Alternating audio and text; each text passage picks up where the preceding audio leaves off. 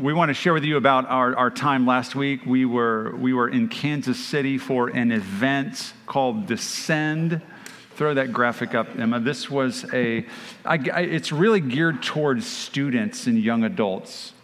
And I am the least of that category, probably, of those up on the stage. But it was something that we felt that we wanted to go and to be a part of. Do you see that graphic there, Em? The first slide? Oh, this is wobbly. There we go. Okay. No, it's okay.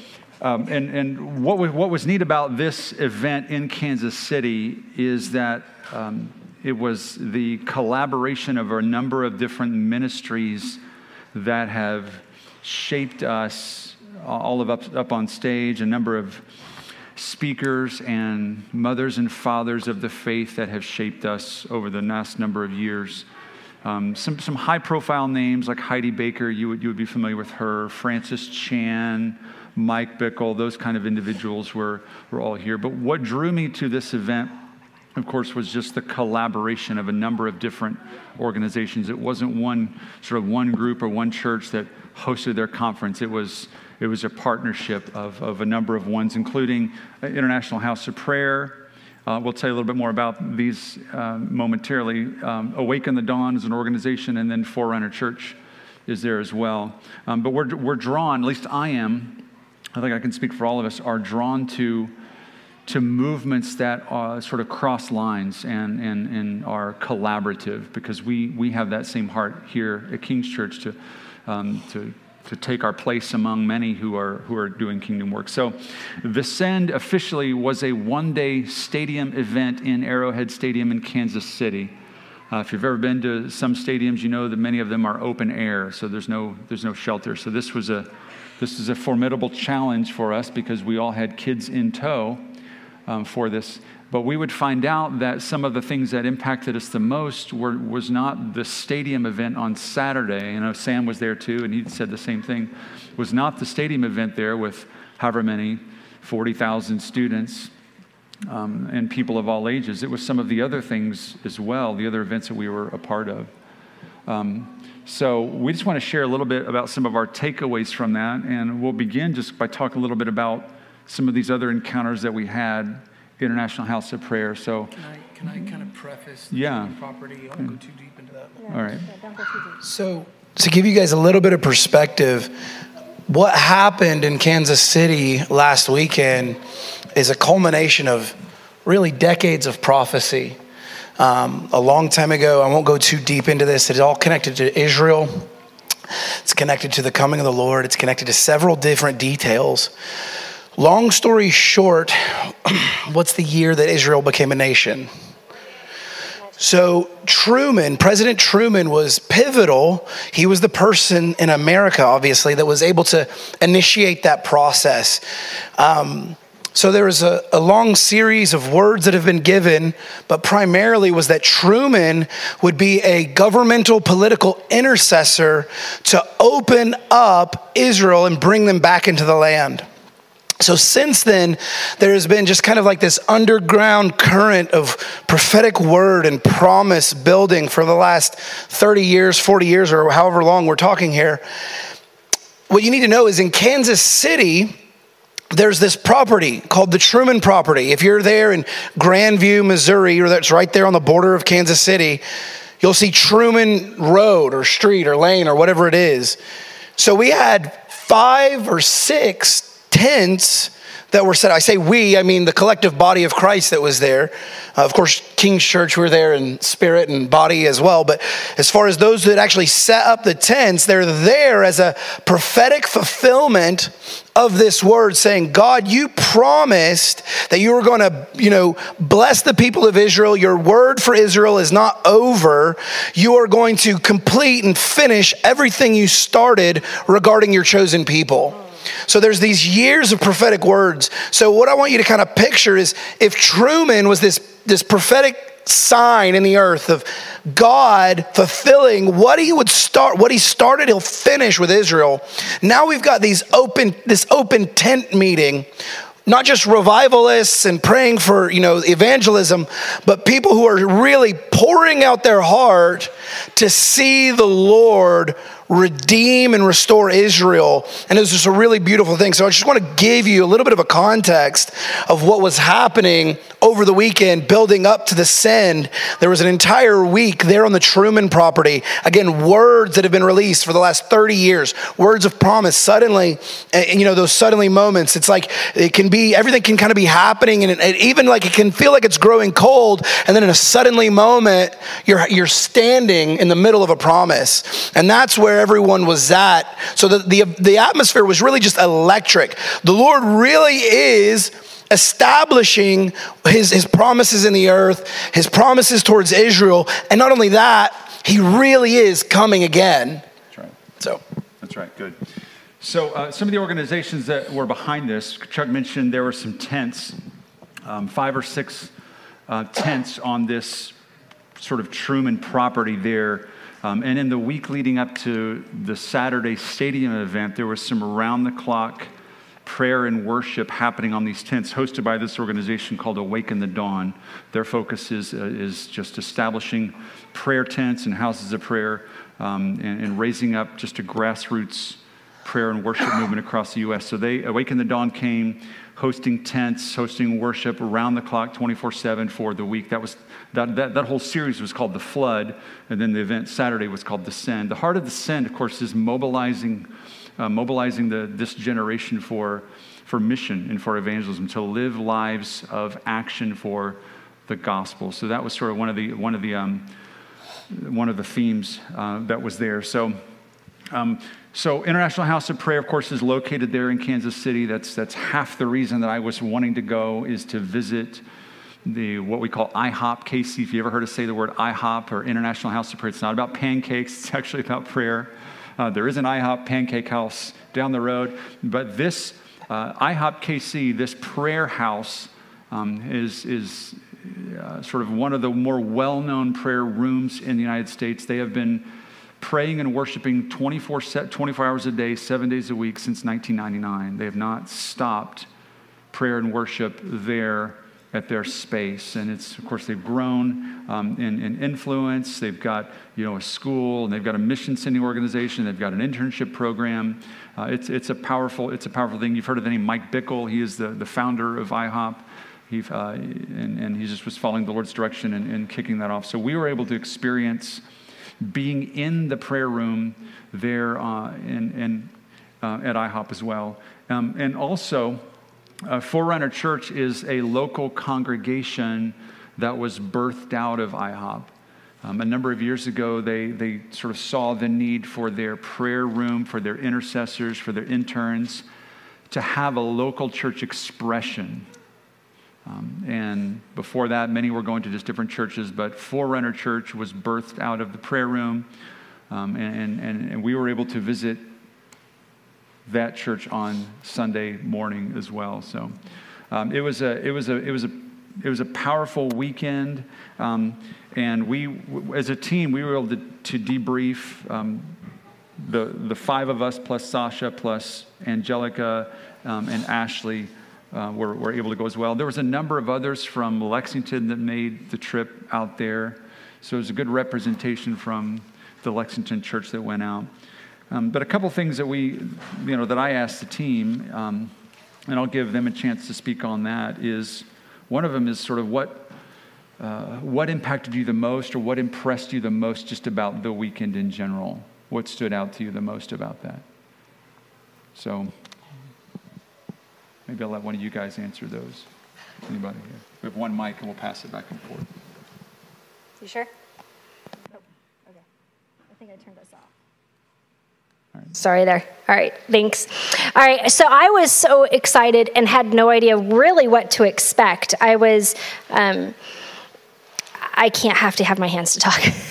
I felt like there was this anticipation of going, like, we're going to get to see lots of things, and everybody's talking about the sin. If I'm honest, though, to be to be there, the flood that happened before, really, I think, affected me more than anything else. When we first kicked off King's Church, I remember, and we were actually having a conversation about this not too long ago, your mom and I, but we were out at our property, which it was called Willow Hill Farm.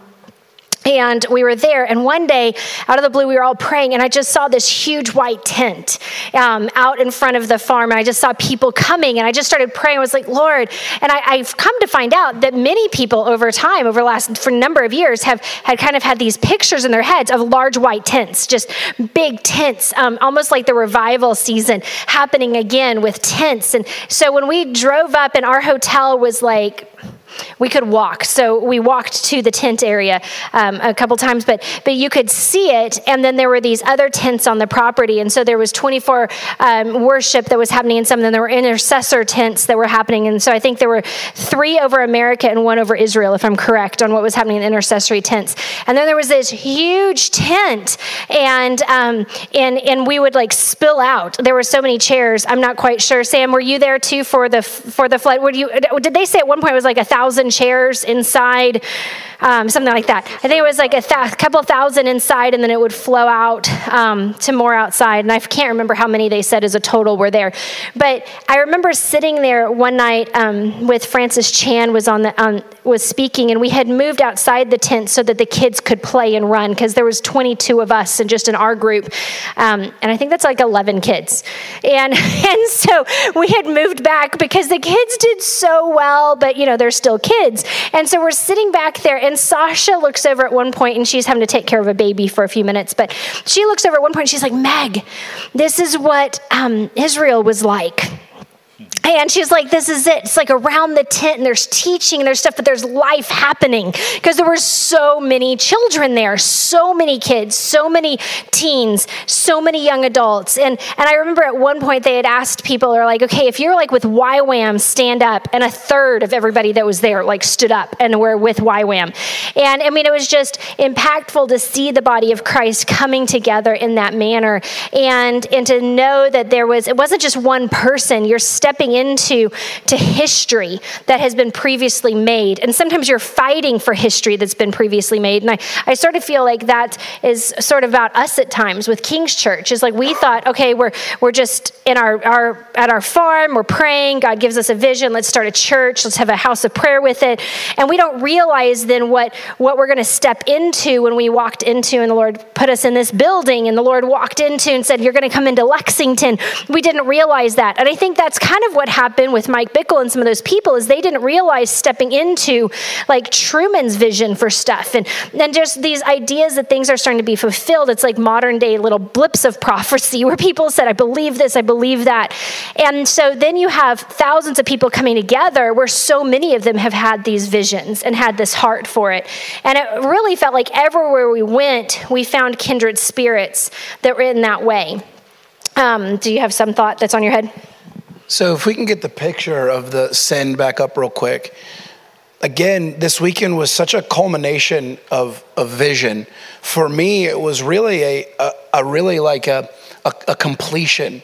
It struck me that the first time I'd ever gone to one of these events, I was a young man. I was single. I had no children, no wife, obviously.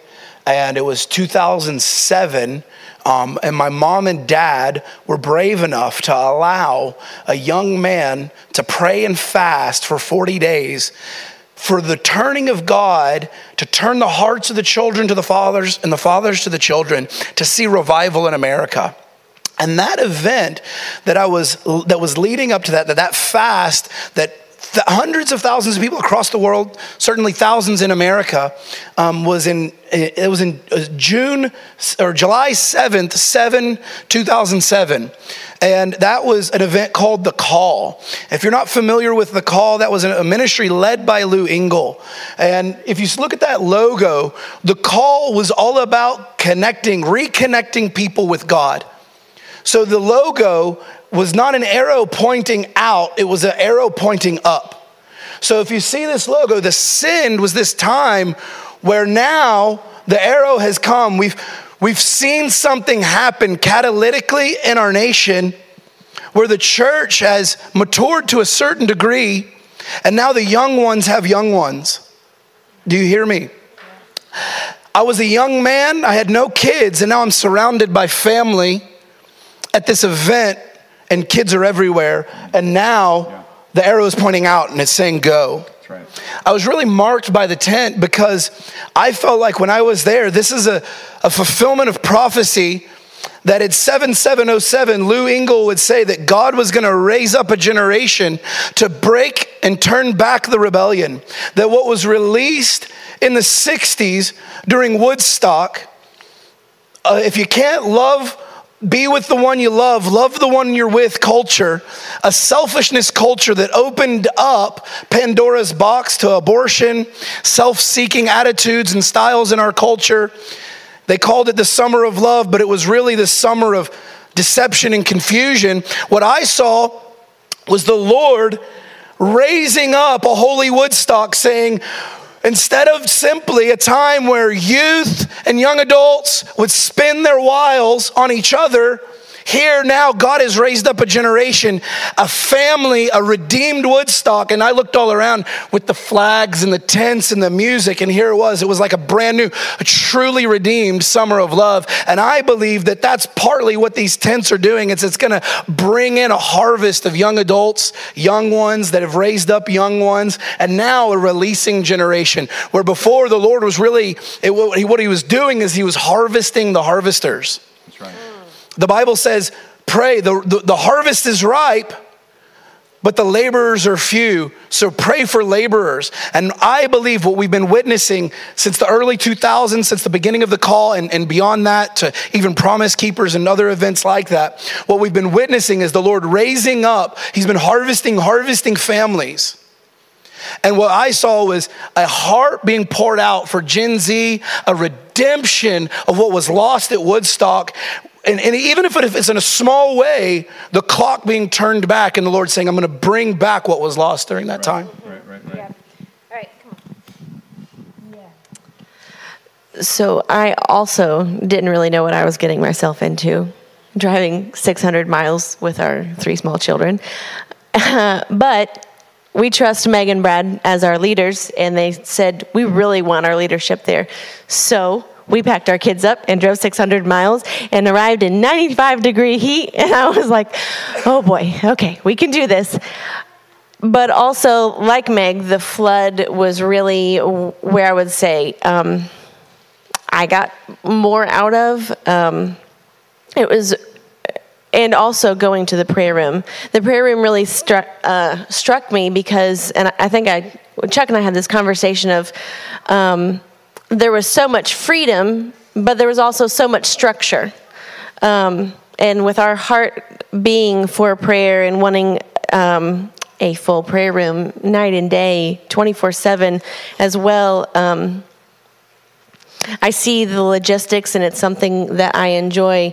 And when we walked in, there was a very kind lady in a vest who could tell that I didn't know where I was going or what I was doing, just that I was there and came in with little kids. And to have, well, here are the rules. And, a lot of times we hear rules and people think, oh, don't tell me what to do, and these sort of things. But it was really in freedom that, well, here's the space if you want to dance, and here are spaces if you want to journal your prayers, or if you want to go sit in the front. There are all these chairs. Please don't be in the aisle because, the fire marshal says no. And there were just all these different things that, whatever the expression of worship that you wanted to show, it was available there. And it was not limiting, but again, so much structure. That was really cool to see, of like, how do we do this? And is it felt like, they're like-minded to our church, but 20 years ahead of us. And even going to Forerunner, it was like, oh yeah, this is, I don't know, it felt like a big brother, big sister sort of. And we've shaped much of our philosophy on the model that they've built. They've they've done this for 20 years. They've gone through trial and error. They've figured out some things that work. It's not the only, of course, it's not the only model. God's people have been praying for thousands of years without IHOP. They'll be praying around the world with just all kinds of different models, all kinds of different expressions. This is one that seemed to work well for IHOP. It's one that involves the marriage of prayer and worship and music together. Using the word as praying the word, it gives some language to our prayer. There's a structure and a schedule to how people move in and out. It involves several different people, not just one person praying or singing. It involves a number of different people who sing vocally and come up and read the word and are intercessors. You've heard us talk about harp and bowl. That's the model that they use. It's what we have been developing here for the last 3 years since we started. We did a teaching a Zoom training on that last year, and we just did a 4-week in-person one. Just ended up right before we went to the call. So this is a chance for us to see that live and to sort of say, yeah, this is how it works. And as Jess says, we all realize this gives some bones to the structure. For an organism to grow, it needs some structure, it needs some bones. Little one-cell protozoa and amoeba, they're living things, but they're not going to get much bigger than that without some structure. So it was neat for us to see that as well. Do you have something, Jonathan? I have a thought. Can I share a thought? So a couple verses jumped out to me throughout, and I love it. I think, did Joe already have to leave? He may have left. But it was interesting. I was talking to Joe a little bit ago, drummer, beautiful drummer Joe. Am I on? I guess y'all can hear me because it doesn't sound like it's on from here. But I was just like one of those, you are there. Hey, Joe. But we were talking a little bit earlier because I don't know how long it's been. It's been a while. It's probably been a year where I turn around and I see 1111s everywhere. It is just like constant sometimes. And I promise, I screenshot it on my phone every time I see it. I just screenshot my phone. And I somehow make almost every 1111. Like they joke about clearing out the memory on my phone just from the 1111 screenshots. And it's not something I try to look for. I just feel like the Lord highlights it. Whether it's like going shopping and the amount is 1111, or you go out to a restaurant and the amount is $111.11, which is a little random, but it's happened more than once. So anyway, so it's like one of those things. But the Lord had turned me to Deuteronomy 11:11 a number of years ago, which is a little bit like, and I think I shared this at church several months ago, but it's a different version, but it's much like the Shema, like, Hear, O Israel, the Lord your God, the Lord is one. And so it's like, it's a different version of the Shema, but it's sort of that whole theme from Deuteronomy 6 and then Deuteronomy 11, just this idea of like, listen to the Lord. He is your God. You do these things and he will bless you. He will take care of you. Here's the fruit. But part of it that says in there, it's very much like, if you do these things, there is provision. You are reliant on the rain from heaven. And it's just beautiful. If you read through Deuteronomy 11:11 through like 15, it's just become like a hum in my spirit much of the time. Whether it's a really, really hard day, it's like, I'm relying on rain from you, Lord. And if it's a good day, I'm relying on rain from you. And on the way there, the Lord really started speaking to me about the latter rain. And there's even something in there that talks about early rain and later rain. And just the Lord has been speaking about his pouring out to me quite a bit. And then he had shifted kind of the week before we got there. He'd been kind of highlighting some stuff about David and Solomon and Solomon's journey. And then he had pointed me, because I shared with you, I've been kind of specifically going through Proverbs again lately. And on the 15th, the Lord really just jumped out to me. 15, I think it's verse 30. It's the last verse. And the very last part of it says, humility comes before honor. And that had it has just taken my gut, y'all. There have been some times of just like pouring out before the Lord of like, humility comes before honor. And we talk so much about honoring. Honor is kind of like a new keyword, which is getting picked up. But we don't talk quite so much about humility and of going low.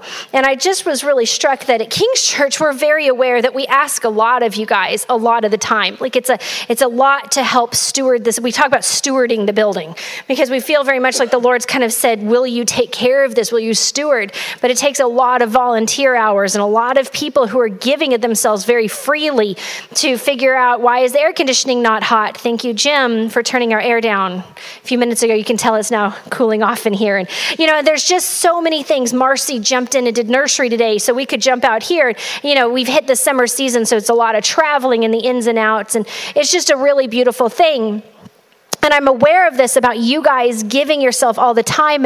And sometimes there can almost be like a weird guilt associated with that. Like, hey, we're sorry to ask again. Hey, we're sorry to ask again. And then it hit me when we were at Forerunner Church listening, because the Lord, it was so beautiful. The Lord sort of set us up for success. We went for the early service because, we're used to getting here fairly early. So we were like, we're going to go to the early service and then we'll have time off. We'll get out early, go do an easy lunch and hang out. No, then the Lord said, stay for both services.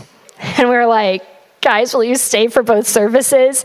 And they were like, of course we will. So we had just been given this beautiful row where the Lord opened up this row really up close so we could see. And we're sitting there and I was listening to Mike Bickle, like he'd kind of pop out on stage and give a dad joke and back and forth. And you're talking and you're listening to Francis Chan, and he sat there with his eyes just shut most of the time until he'd start talking. But what hit me was this intersubmission between all of the people that are at the sin, the people whose hearts are pulled, the leaders who have all led their own movements or their own thing. Heidi Baker was sharing this story. She's like, the Lord had to directly tell her, go back to the United States. I mean, she had like shut it down. She's like, I'm done. I'm not coming back to the U.S. This is my home. I'm not going. And the Lord was like, I need you to go. And she stands on stage and she's confessing this. Like, I don't really want to be here, but I am. And then it's like, Francis Chan, we all know his story. Most of us probably do that. He left a couple of years ago as well.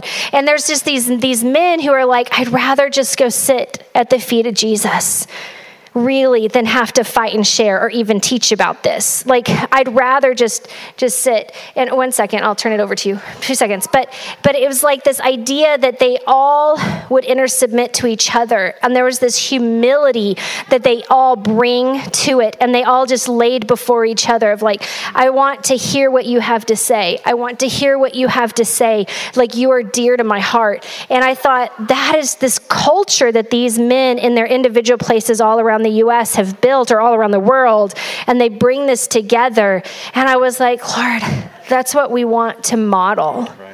That's what we want to model. That's one of the things that stood out, I think, to many of us is that it wasn't leader centric. We had no idea who was speaking when. There wasn't a headliner. And often when you go to these conferences, it's the big name is the headliner at night at 7:00, and they announce it. They didn't do that. You had no idea who's going to be speaking when. So we showed up at 2:00 in the afternoon, and Heidi Baker is there sharing, and Francis Chan is after her, and you don't know. And that's intentional on their part, because again, they don't want it to become about any one individual or speaker or musician or music team. The gathering was the intention of the gathering was just to come together for consecration to the Lord. So it was beautiful to see that, and what also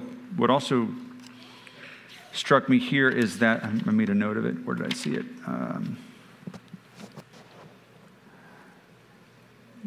Well, I'll come back to that. I want to see if you guys have any other reflections on the Send event or the tents itself, and then we'll talk a little bit about Prayer Room and Forerunner. I didn't want to. Oh, is this on?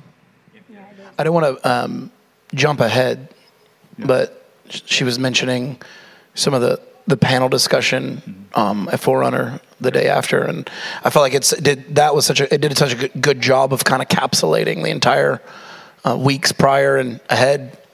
I want you guys to imagine, and this is something that I think is so powerful about these events, is because it brings together the broader body of Christ. It pulls us into a broader story, internationally, and then not even just international, intergenerationally. How many of you, raise your hand if you feel deeply connected to Israel? It's few of us.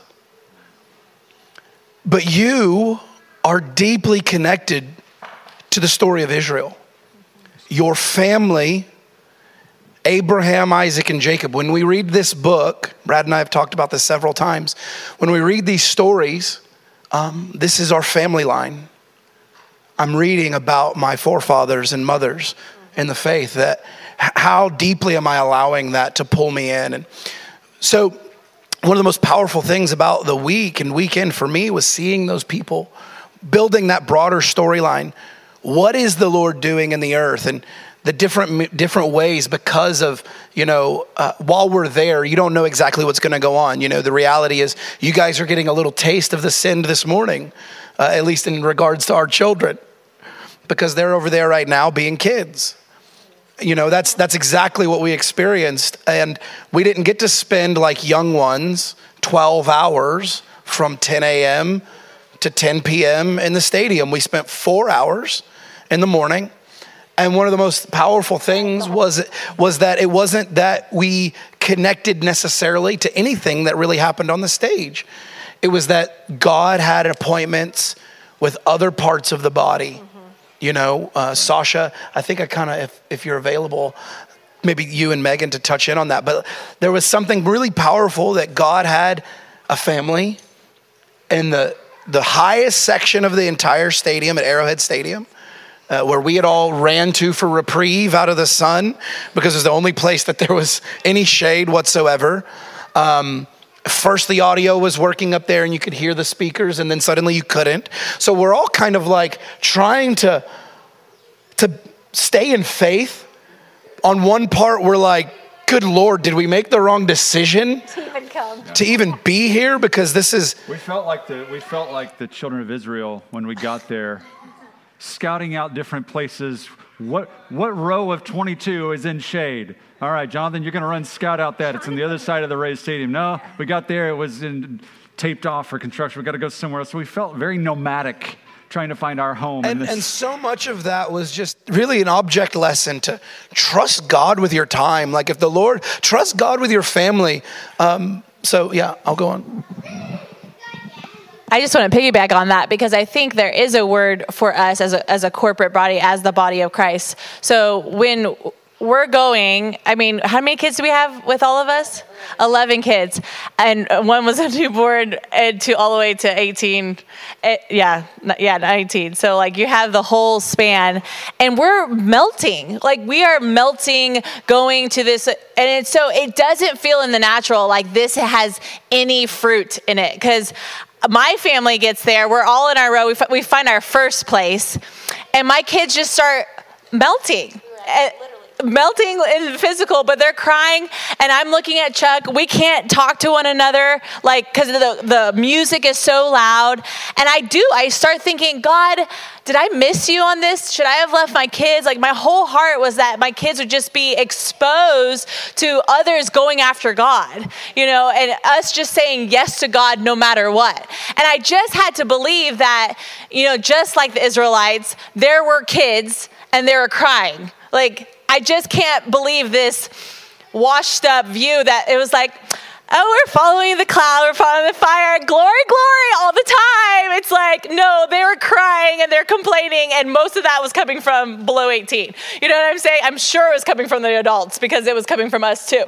But you're having to have this sort of resolve, God, where are you? And I have to meet with you. And so, they said, we go to this higher ground, and Meg asked me, she's like, how are you? I'm trying, I don't have words. I'm just about to start crying because I feel so overwhelmed. And like Chuck said, I'm questioning my decision for my whole family. And at that moment, she's like, well, here, have my earpiece. She has this, what do you call them? Earbuds, Bluetooth, whatever. I'm still not there on the hip. But anyways, so she gives me her earpiece, and Francis Chan goes, what if it's not about you? And I'm like, hear you, Lord, loud and clear. And he just starts talking about Job and the story of Job and how it's everything is stripped away. It's we can sit here and sing, God, nothing else. And we're feeling the goosies and we're yes, Lord, nothing else. And then we walk out the door and our family starts complaining. We get a phone call, work is not doing good or whatever. There's relational discourse. What happens then? Because the in-between, God has to be big enough, strong enough, real enough for the in-between, or count me out of this Christianity thing. Like, I need a God that can reconcile the family of God. You know what I'm saying? I need a God that's big enough for my selfishness, and he did it. It's called the cross and the resurrection. Praise the Lord. So anyway, so Francis is like, it's not about you. I was like, oh, maybe it's not about me. Praise God. I was like, well, that just is a relief in itself. But then, he goes to the story of Job.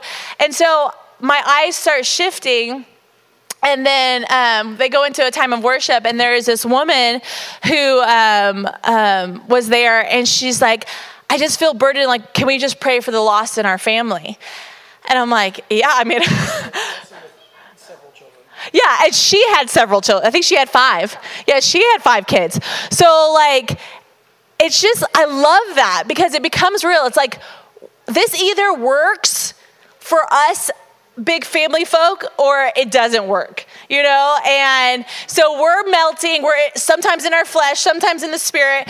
She's obviously in the spirit at that point, and she's like, I think we need to pray for our lost family members. And again, her viewpoint is like, it's not about me. It's about my lost family. It's about God's heart that he wants his family. So we start praying, and I just feel the Lord's tears. And it's like that, if you're an intercessor, it's like, there's nothing sweeter than feeling God's heart for something. And so all of a sudden, it's like, I'm not crying my own tears of the flesh. I'm crying tears in the spirit. When, Romans 5, where he's like, groans too much, like, I'll pray through you. It's like, there's nothing sweeter. So I started praying for my family members and just receiving this like almost impartation from her of intercession for my family. And so that was super sweet. So there's just a couple things she left out that are really important. So I saw this, as dads, like on the background, when the lack of control of your wife's emotions. Can I get a dad in here to say amen? When you're like, I can't, Father, you're like, I want to help, but she needs Jesus. I'm not able to help right here. So I'm witnessing all of this, and I'm of course feeling the same stuff. Thanks, Brad, for the honesty. Everybody else is like, I got to go home with this person. Careful, Chuck. But I don't mean that in a way like I'm mad or struggling with her. It's hard because I want to help and I can't. And before any of that started, so Sasha meets this woman, and it's really important too to know this is a black couple, and that matters right now, doesn't it? And I'll get to that in a second. But what happens is we've just gotten the kids some food that probably costs more than what we ought to even consider because it's in the stadium. You couldn't bring food in, think about this. We couldn't bring our own waters and snacks. So we don't have any, anything. So we have to go spend $35,000 on a, 3 chicken tenders on bad hot dogs. And then my kid eats the entire foot long. And I'm like, that was supposed to be for 2 of you. But I as that kind of settled in, I'm watching Sasha, really struggle. And this lady, I guess, had spoken a few things to you at that point. And Sasha's leaning against the wall. There's a gap between her and then the stadium's in the front between Sasha and everything. And the lady is watching everything down, because we're so high up. And she turns around and she just looks to Sasha and she says, I'm so glad you're here. And Sasha just broke down. And I knew it in that moment. Those were the words of the Lord. That the word of the Lord to Sasha was, I'm glad that you're here. And her saying that was really powerful. And I guess I'll just say, and I think Megan might step in here too, the connection between us in this time, that the body of Christ from African Americans to Anglos, and I know that Sasha's not exactly Anglo, but just seeing us together as one body, different cultures, different backgrounds in one place. God had a divine appointment, and his word to us of different cultures, different ethnicities is, I'm so glad you're here. And that's just something to think about. Those few words were more powerful than probably anything else I experienced in that stadium that day. Yeah, I would say that when we it's interesting because Sasha had this beautiful connection with Tracy, which was her name, and then Keon, her husband, was there, and they have like the most gorgeous little kids. And Brad and I had actually met Tracy a few minutes before that on our own separately, because I'm sitting there and the most adorable little chunkster of a 2-year-old was climbing this wall, this railing, and had her leg up over it. And mom is holding a baby and looking off, and the 2-year-old is climbing up. And Brad and I are both literally, it's about here to there. And we're both because we're in a seat and we're there was 3 times where I almost jumped up and just pulled her off. I was like, and so let me just preface, without Jonathan, I don't know what we would have done that day, because Jonathan kept just he'd grab a baby and run. And he was so fast in the crowd to find places for us to sit. I mean, he was really like Moses, cutting through the crowd and being like, y'all over here. And he'd call and be like, so you're going to have to go up the spiral, 9 spirals up. Each spiral is a separate floor. 9 spirals up, and then walk over here, and you're going to walk up these steps 43 sets of chairs up. 43 sets up, 9 floors already up before that. At this point, I'm pretty sure God and I are like heaven meets earth. It's super close. And I turn around. The air is getting thinner as you go up. It was so thin. And I'm used to skiing these, you're 10,000 feet above and you're down. But guys, y'all are grounded on skis and poles and snow and nowadays helmets, right? And I'm standing up, I get up, and I'm like a pack mule, because Sasha was off breastfeeding somewhere, and Chuck was chasing all the kids, and so I had loaded all the bags on my shoulder and crossbody, all the bags, and I'm trumping up the steps, and you don't stop once you start stadium steps. You don't start, because if you stop, you're going backwards. Nah. So I literally never looked back. I was just stop, hold, stop, hold, stop, hold. And I'm I can't breathe. By the time I'm at the top, I'm okay. So I take the bags off, I set them down, and I put a chair down, and I thank the Lord I did not have any of my kids with me at that point. And I turn around and I sit down. I won't do that to you there. So I turn around, sit down, and I go, it is straight down. And I'm and I start to have a complete panic attack, y'all. Out of mind, I'm sweating, not a little bit, as Jess told me later, you were sweating profusely. I was not glowing. I'm holding on, I'm shaking. I am not exaggerating, guys. This is not a Megan exaggeration. This is a truth. And I am we're gonna die. And Brad, they're bringing the kids up here. And I was we can't bring the kids up here. And so Jess comes and just sits down arm in arm and just starts praying over me. But my heart, literally was out of my chest. And so then Jonathan's well, if you go up 6 more steps, at this point, I'm well, death is that way. I am not going back down those steps. 6 more. There's a flat landing up there, but you can't see anything. I was praise Jesus. I won't be able to see anything.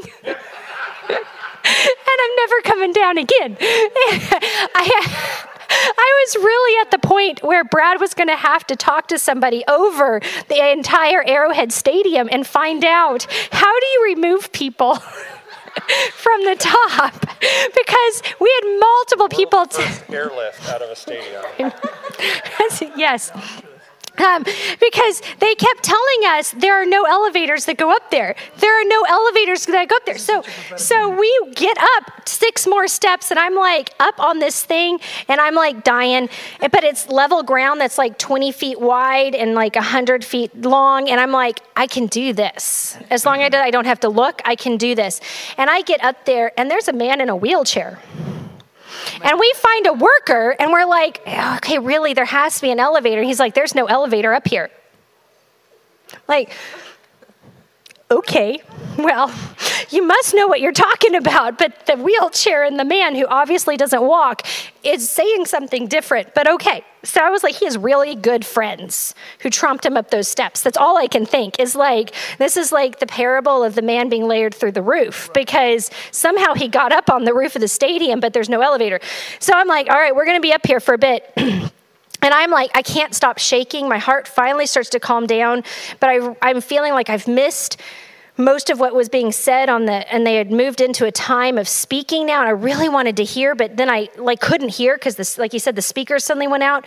So I stick a thing in my ear and I'm like, I've got to go find a bathroom because I have to just find water and splash myself and wipe down because I was just shaking so bad. So I get into the bathroom and there's some poor random teenage girl in there. I felt so bad for her because all of a sudden Lou Engle comes on and he's giving this charge and it's about time to take communion together. And he was like, we're going to do this. And this communion matters because it is people from around the world and around all ethnicities and all cultures. And these are the body of Christ coming together. And when you came in, they gave everybody a little baggie that had a pin, a communion cup, not the ones we have here. This was really weird and gross. But anyway, a little communion cup and a little brochure thing. And they were like, keep this because you're going to want to have it. So Lou is building hype and I'm in the bathroom and guys, I don't know what happens. I just break in the bathroom. I don't know. It's the heat and the kids and I'm never going to get off this stadium again. And I'm in there and I'm sobbing, ugly sobs. Something was working its way out, and I don't think it's kind of finished yet, but it was working its way out. So I'm sobbing, and I'm kind of doing taking paper towels and wetting them and wiping myself down, and I'm just in there I was holding on to the basin of the sink, ugly sobbing. And I'm like, I can't even do communion because they're in the bottom of Sasha's stroller. 46 steps down plus 6. I can't count like that. And I was literally crying over this, which sounds so dumb, but I was a little emotionally unstable at that point. And so I get out and I turn the corner and Sasha's standing out there with her stroller. And I just fall apart even more. And Sasha looks at me like, are you okay? Oh, you okay? It's no, Lou Engle's saying it's time to get our communion cups and you're here. So I'm gathering the communion cups for everybody because at this point I'm you're going to take communion. You're going to do it. You're going to do it. You're going to do it. And I was like, how did you get here? And she's like, there's an elevator. Okay, so for those who have ears to hear, let them hear, right? So you have to see this is so God and it's so silly and it's a story, but there's a message. And the message is Revelation 4. After this, I looked and behold a door standing open in heaven.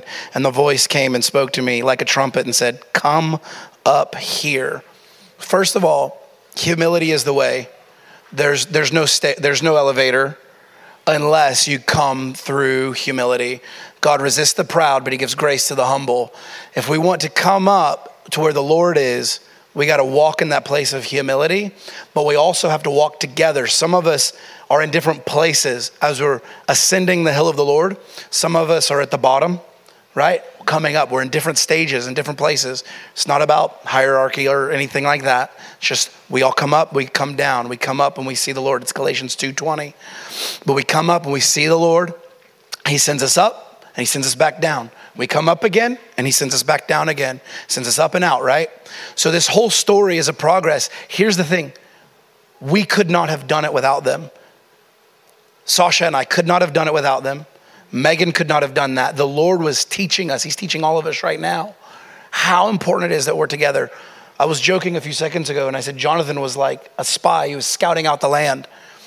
So much of this is, if you have ears to hear this morning, I'm praying that you'll get connected ultimately to, I shouldn't say ultimately, first to your heart with the Lord and how he's teaching you to ascend into the high place, to come to him into that place of intercession where John went with the Lord on the Isle of Patmos.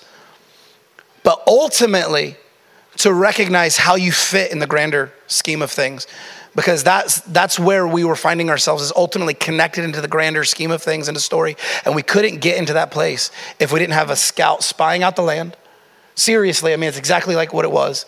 We didn't have steadfastness. So anyways, see the prophetic significance, the parable that the Lord's putting in front of us, because I didn't even know any of that happened. I was out. They wouldn't let me into the nursing mother's room. Sasha I couldn't even help my wife in there. So there are so many different things. If you see the story, the significance of it all, what the Lord's doing is there's no easy buttons, but there is a grace button. So some of us had to climb up the stairs. Some of us got the elevator. it all happens in different ways. In the bathroom, the Lord sent me in a different stadium event, but it was the Call, Ohio, back in 2010, 2008 or 9, I can't remember. But it was a very similar story. And the idea is he's sending you to the restroom and you get delivered in the restroom. When you learn to go into the restroom, when you learn to go into the place of healing, cleansing, bathing you, where the Lord is coming, when you're at the end of yourself, and we're all in different stages of that process, you come in, and that's where communion's at. Wow. All right, Jonathan, come on. You got it. All right. We've all learned that Jonathan usually has something really important for us to hear, but we've got to just quit talking, so he'll... Okay. So I think for me, I didn't know what I was going to say when I came up here at all. But listening to the stories and the experiences of the rest of the group, there's really a couple of things that kind of stuck out to me.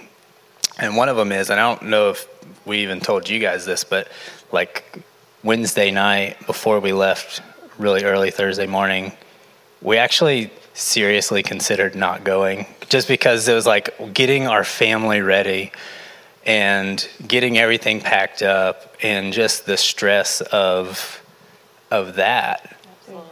You know, we were like, is this where we're supposed to go? Yeah. Like, are we really supposed to take our family on a 10-hour drive?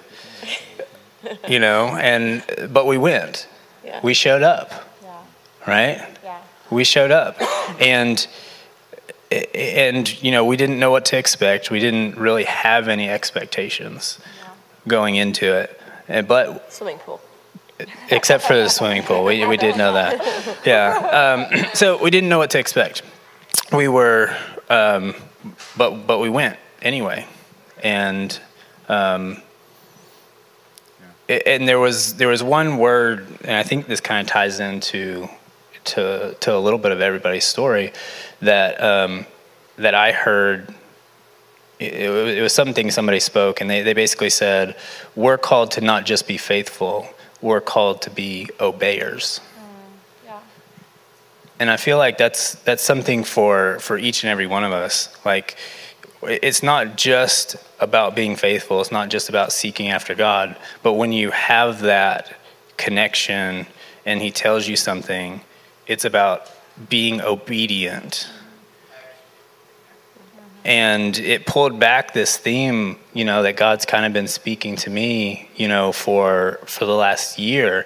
And that is that obedience is better than sacrifice. You know, it's not about giving things up. It's not about that. It's hearing from God and being obedient. And that's what he's looking for out of all of us. A couple of things. My last question to us, sort of whenever we were debriefing, is what is this? How does this shape our ministry call and trajectory here? And I think, you know, I made some notes too about what I sensed the Lord was saying, and one of those was just it's an awareness that we are part of a movement that's bigger than we realize, and it's growing. I was struck by not just believers on the face of the earth. There's always been believers on it, but a movement of a generation of people that are done with Christianity as normal. Come on. You know, with the cultural expression of Christianity, we're done with that. And that we're hungry for more. We're hungry for presence and purity and power and those things. And this is a growing movement. You know, somebody mentioned that Descend they've been doing this for a number of years. I think in 2019 or 2020, they were in Rio de Janeiro, and they had 3 stadiums filled to capacity. It's pretty amazing to think of that. This year, they're going back to Rio. They're going to somewhere in Norway, and it's not about this event. It's about what the Spirit of God is doing. You know, and the Lord is clear that he really is raising up a revival generation the greatest revival generation that the world's ever known, because the greatest harvest that the world has ever known is here, and it's coming. The Lord also just made it clear, I think, to many of us that prayer and mission are inseparable, and that part of our calling is to cultivate that here in Lexington, a prayer movement, a missions movement, and just give ourselves to that. And I've had conversations with others, with Sam and Luke and a number of other people from other churches who went there as well. We're all hearing the same thing, that Lexington is prime ground for a work of God. It's just the soil is just ready, the fruit is here, and the Lord just wants people who will simply say, "Here we are, send us." And I think all of us want to be that. All of us, we want to not do church as normal. We don't want to just go through the motions, and then 10 years pass, and what have we done? We may have a bigger building or a fresh coat of paint on, or we may have more bottoms and chairs, but if that's all that we can say, that's not enough for us. That's not enough. That's not enough of a legacy that we can present to the Lord. And the Lord is saying, am I not worthy of the families of Lexington? Do I not deserve the hearts? Do I not deserve every heart in Lexington? So I will wrap up with just any reflections on what Kansas City then means for us personally, or just as a church. So we'll make it pretty quick and move on. I think that as we were kind of finishing our time up there, Sasha had looked at me. I hope this isn't, you'll have things to say too, but she looked at me and she was like, this is why we are here today. There was a lot of learning, a lot of being, broken open. But as we sat up there and prayed with Tracy and Keon and just got to connect with them, it became really obvious that connection point with this family was the reason we were where we were at that point. And we couldn't not have gotten there without the participation of each of us being obedient to climbing those stairs and being in that position. But Keon turned right as we were leaving, because we kept just wanting to pray. I mean, we just had this connection with this couple, and it was like we kept praying. It was like, we got to really go. And they were like, yeah, we'll see. We're going to try to find you guys at church tomorrow. But there's 2,000 people there the next morning, so we texted back and forth. We couldn't find each other. But he looks at us at one point and he was like, would you pray for the Black church in America? Pray for it, and he was like, and have you ever spent time doing prison ministry? He was just charging us with stuff. And we were like, yes. I mean, that's something that's just heavy in his heart. And he was like, because he really believes, and I heard this from the panel the next morning at Forerunner, but the idea that each ethnicity, each people group that the Lord has created carries a kind of its own mantle, its own charge of this is your expression of the arts or music or worship. And he was like, I believe that Black men are supposed to carry worship out, and that the music industry has twisted this and has broken this, and it has lied. And now you look at the people in the prisons, and you look at this, and he was like, and we were just crying together. I mean, it was just, and we were like, yes. And I thought, coming back to Kentucky, I'm like, Lord, how do you do this? And then naturally, which is what the Lord's doing, because he's speaking, his word goes out, and he's not just speaking to us, he's speaking across the board. I've ended up having 3 or 4 conversations with other people where the Lord's like, this is what I'm calling, who's going to go? Who will say yes? Who will go? And so I don't know fully what that looks like yet. I know some things are marinating in the prayer room area, but I know that things are marinating in other ministry areas as well, where people want to go in. And that's what excites me, is let's just go into the places where people say, don't go. Because I'm dumb enough to be let's go. You're that's a dangerous area. I'm sign me up, let's go. Maybe not 46 stories up, but out, yes. And so I was excited. I felt and then Sunday morning, I ended up having this amazing conversation and just sharing with this lady, this Asian woman. And the Lord was just speaking again and again, the people I really got to connect with were people that didn't look like me. And the Lord was just because what you recognize in these people is you recognize me. You recognize me. You recognize recognize me. This is my spirit in your brothers and sisters. And I'm like, I'm just hungry to get out on the streets. I want to like call up Ryan and be like, sign me up next time you're out. I want to go out with you. Awesome. But it was good. Awesome. Others?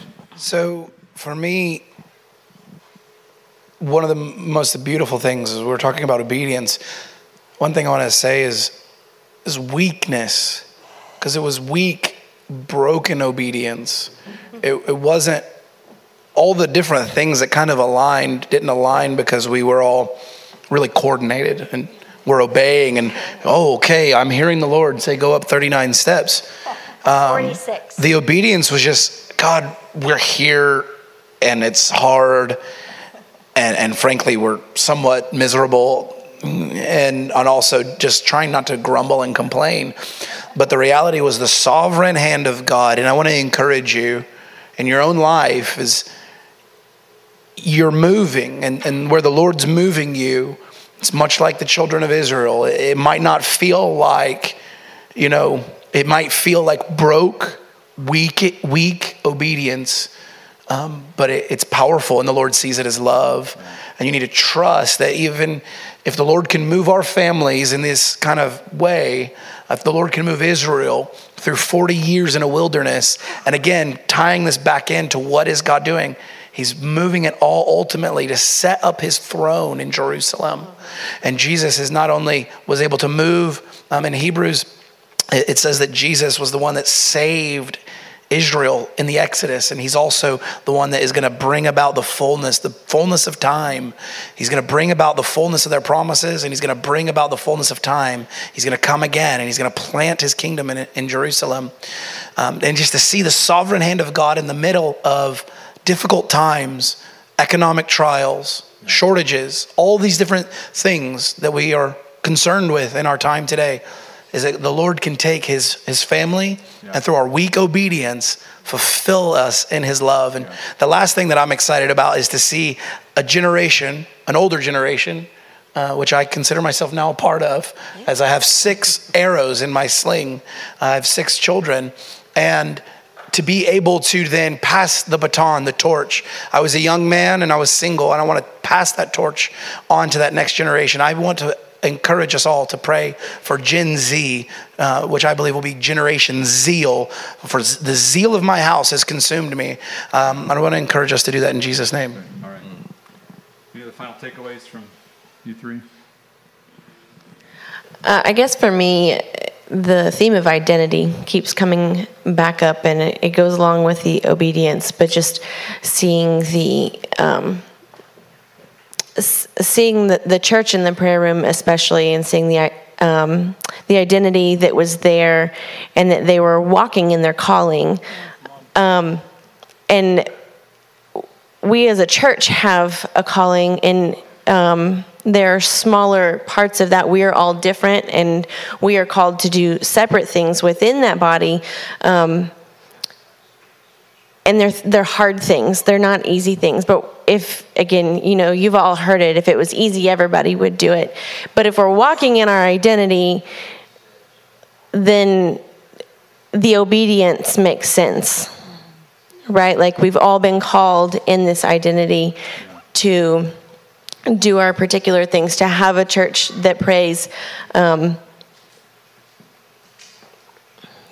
I guess I would encourage everybody to ask the Lord. There's some podcasts that we would be happy to share out about identity.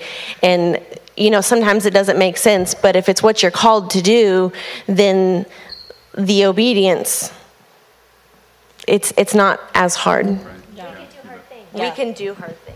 Absolutely. That kind of goes into my last thing, is that lean into the hard. I think cultural Christianity says if it's hard and there's trial, then God hasn't blessed it. And if you read your Bible, that's not exactly what he says. He says there will be trial, and there will be hardship, but I'll be with you in it. We serve Emmanuel, God with us. And so as a family of body of Christ, I charge us to lean into the hard, not just of circumstances, but of people. I think the intimacy that we long for is in the heart of relationship. And we have to learn how to do relationship well, not just the surface level where it's the chill and the goosebumps and we're like, hi, bye, see you next Sunday.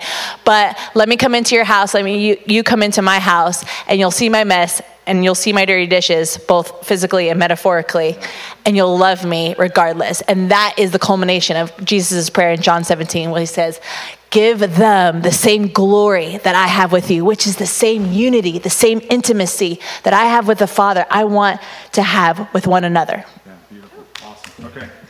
Thanks, guys. Thanks, my panel, for sharing on that. A couple things that, as you guys we're going to worship here, so we can clear this off. A couple practical things, though, that for the last 3 or 4 weeks we've been speaking on missions and evangelism. Billy Henderson was here.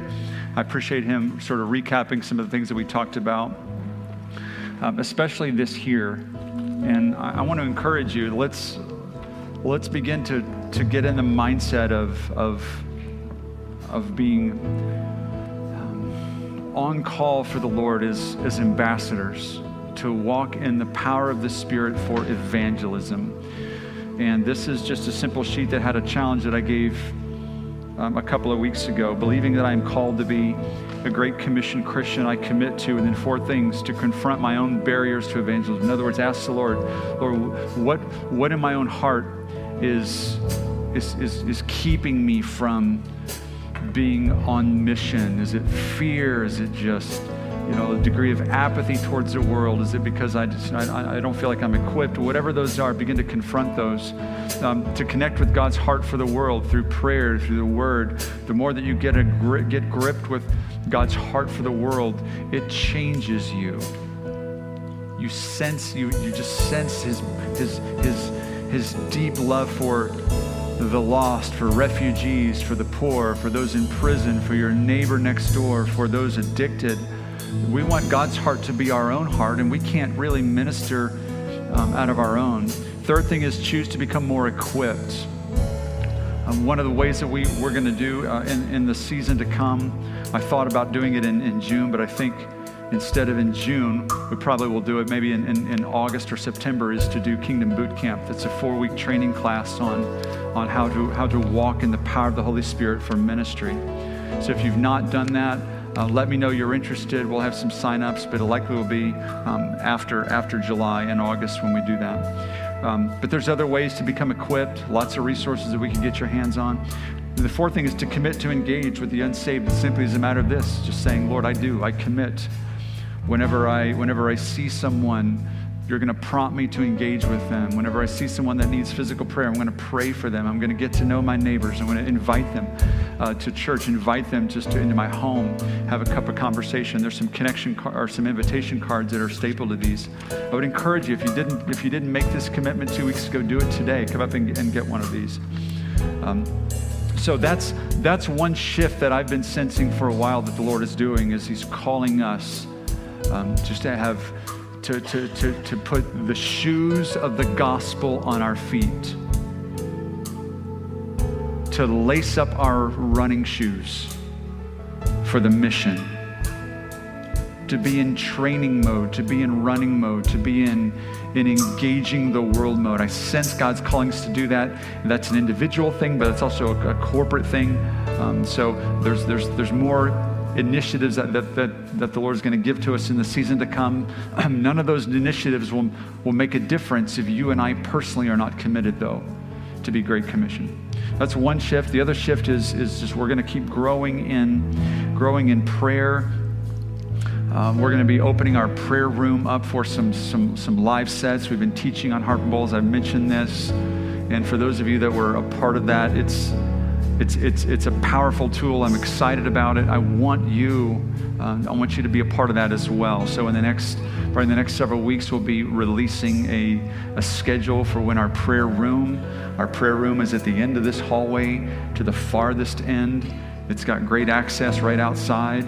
And our desire in the very near future, in the days to come, is to have some scheduled times in the week where we've got worshipers and intercessors ministering in there. We're not going to go 24/7 That's exactly, yeah, that's not, we're not aiming for that right now. We're just going to start with a few. So if you have a heart for that, for worship or intercession, come and talk to Chuck and Sasha about that. Because this is something God's calling us to do, and we want all hands on deck for this well. And there's also the Lord is also stirring in the greater Lexington community towards collaborating for prayer and worship. So we're excited about what that means. We don't even know what the future holds, but we know that the Lord it doesn't just begin and end with King's Church. It's something bigger than us, and we just want to take our place for that as well.